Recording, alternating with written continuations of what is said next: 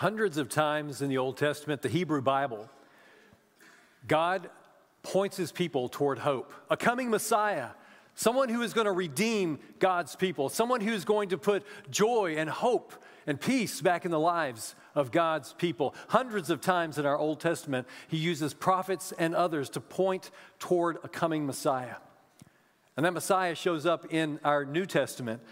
And those that would believe in this Messiah called Jesus would continue to tell the story of the hope that can be found in Jesus Christ. Indeed, cover to cover in our Bible, hundreds and hundreds of times, people who believe point us as believers toward the Messiah, who is the one we can hope in. And every time we gather on a Sunday morning like today, our hope is that we would point each other toward a Messiah who wants to give us unconditional love and hope for a future.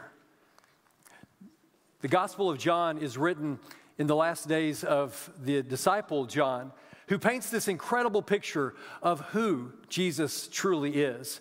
We're going to be in John chapter 1 this morning, so if you've got your Bibles, please turn with me. The text will be on the screen as well. But John paints this glorious, beautiful picture of who Jesus truly is and the hope that we can find in different ways that Jesus interacts in our lives that we're going to look at this morning. But before we get there, it's already been mentioned, but you know it's only a week away.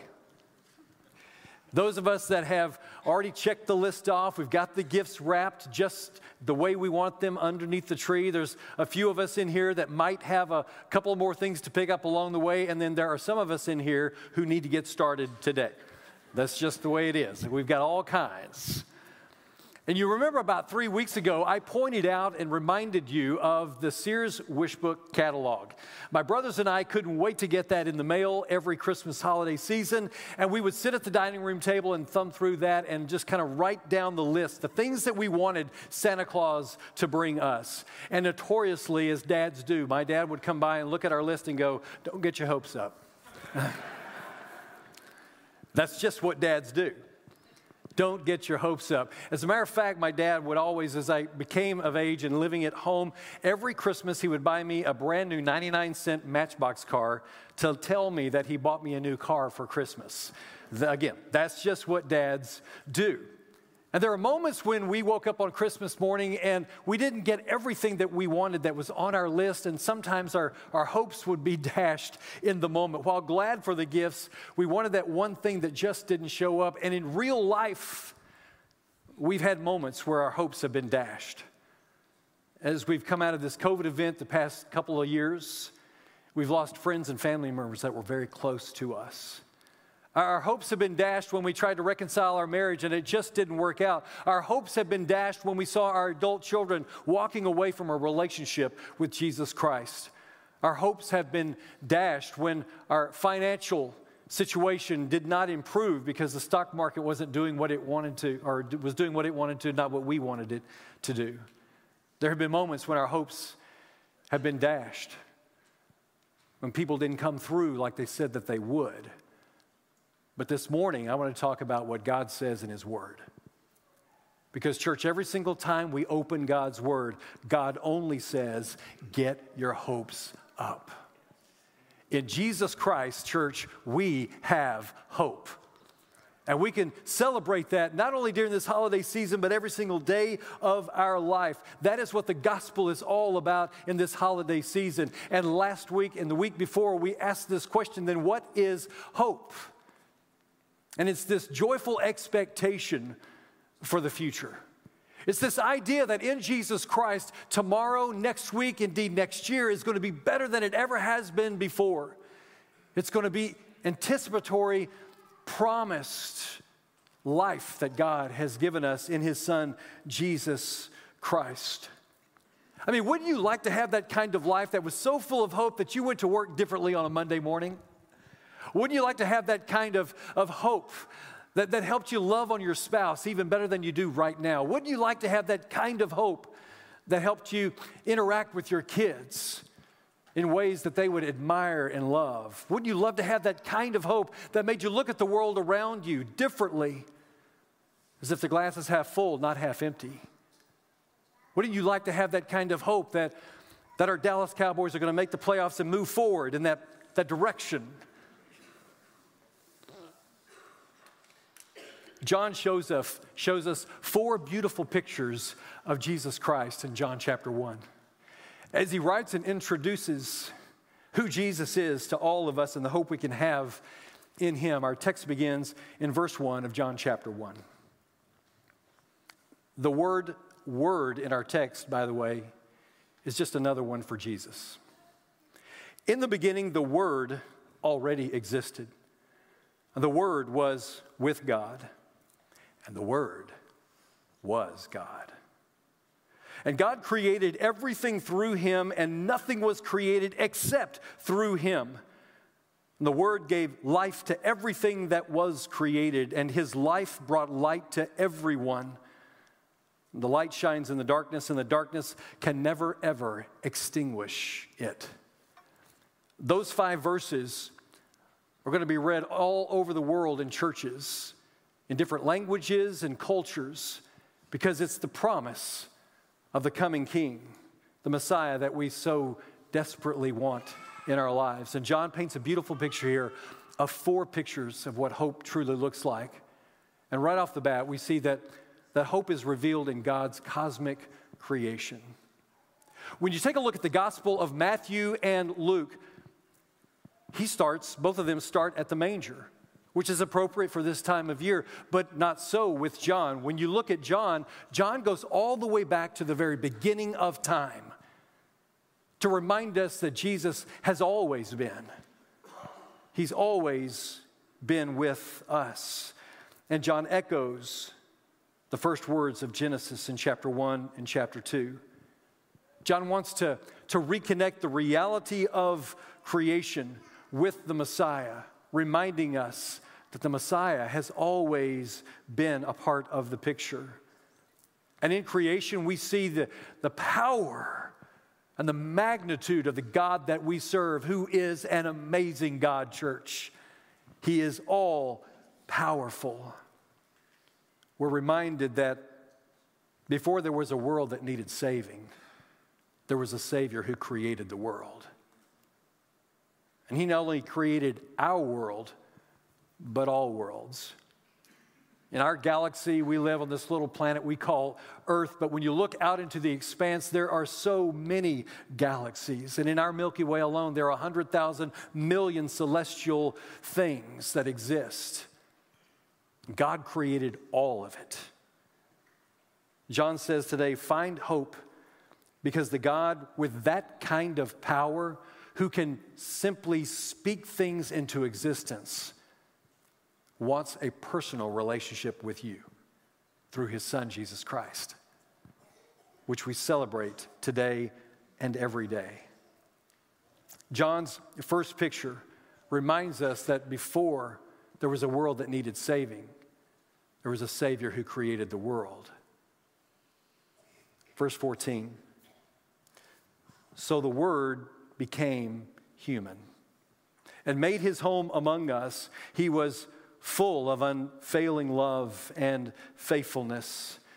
John takes this massive God that can create celestial planets and everything that we know of, and he brings him down to our size in the form of a baby being born amongst us. This larger-than-life God came to our world in person, and that's what we celebrate this holiday season. And you may be asking this morning, does God actually see me and know me during this season of hope? And John reminds us that God has not gone anywhere. That he's inserted himself into the human story so he could be a part of your personal story. Hope is revealed in creation. But hope is also revealed in the cradle. You see, Jesus left heaven and poured himself into a human body. He walked among us, lived among us, so that he would get to know our story, could commune with us, connect with us, and we with him. You see, this baby that grew up lived among us. He got his hands dirty, and some 33 years into his life, he gave us the greatest gift that you and I will ever get in our entire life. He did something very special and powerful for us. And we can find hope in knowing that he left the splendor of heaven to live with us and share in our story. I've introduced a guy by the name of Dietrich Bonhoeffer before. And Dietrich was a priest living in Germany. He was a German, but came to the States for a little while until suddenly Nazi regime took over Germany in the mid-1900s. And so Dietrich decides to go back home so that he can pastor and be with his people, speak to his people, encourage them in their moment of need into this hope and light that's only found in Jesus. Eventually, Dietrich is arrested by the Nazis. He's imprisoned in an internment camp. And in 1945, the Nazi Party will kill him for his beliefs. But while he's in this camp, in this dismal setting, in this dark moment in his life, he says this about the Messiah: God is in the manger. Wealth in poverty, light in darkness, succor in abandonment. No evil can befall us. Whatever men may do to us, they cannot but serve the God who is secretly revealed as love and rules the world and our lives. And church, we can have hope even in the darkest moments of our life as well, because our Savior, Jesus the Christ, walks and journeys with us even in camp. Bonhoeffer found hope in an incredible Jesus. After all, Jesus' name is Emmanuel, which literally translated means God is with us. And this morning we can find hope in the fact that God is with you in your story, in this difficult time that is in your life. And it describes Jesus to a T. We can put our hope in the cradle and see God in all of creation. But the third picture that John paints for us is of a baby who grew up to be a man and began ministry here on earth. And so the Gospel of John records something John the Baptist said about Emmanuel in verse 29 of chapter 1. The next day, John saw Jesus coming toward him and said, "Look, the Lamb of God who takes away the sin of the world." It's not some ambiguous idea. It's not just some amoeba thing out there that you can't really get your arms around. No, John literally points to Jesus walking on the banks of the Jordan River and says, right there, that is your hope. The Lamb of God, the Son of God who takes away the sin of the world. And we can have faith and trust in God, in his Son, Jesus Christ. This Lamb will atone for all of us, and so that we can live with him forever. You see, we have hope that is revealed at the cross as well. Not only in creation, not only at the cradle, but also at the cross. And while we celebrate Jesus' birth, and we use our nativity scenes in our homes to do that in special ways, his purpose was the greatest gift that you and I will ever receive, dying on the cross so that we could receive forgiveness of our sin and the hope of eternal life, living with him forever. Church, that is something to rejoice about. The greatest gift.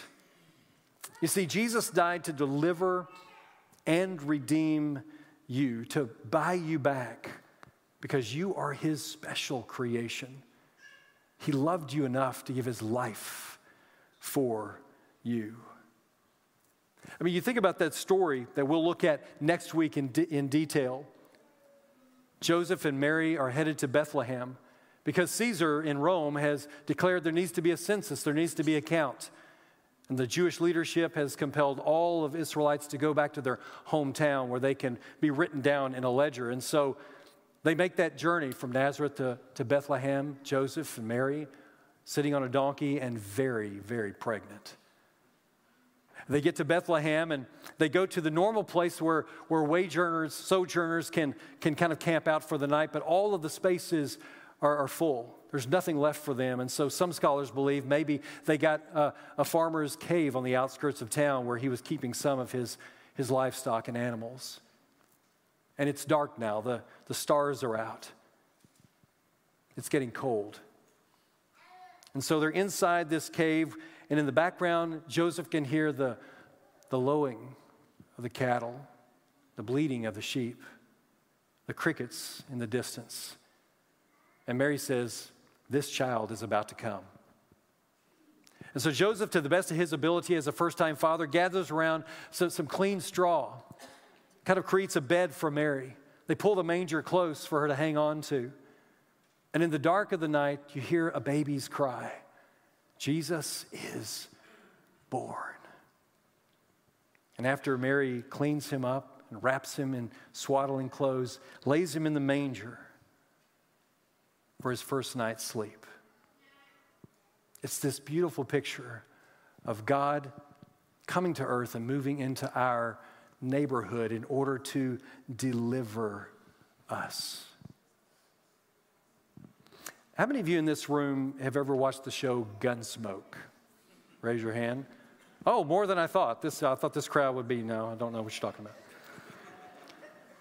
But in all of those Westerns, when you go down Main Street, you're kind of coming into town on your horse, mid-1800s, there's always a livery stable.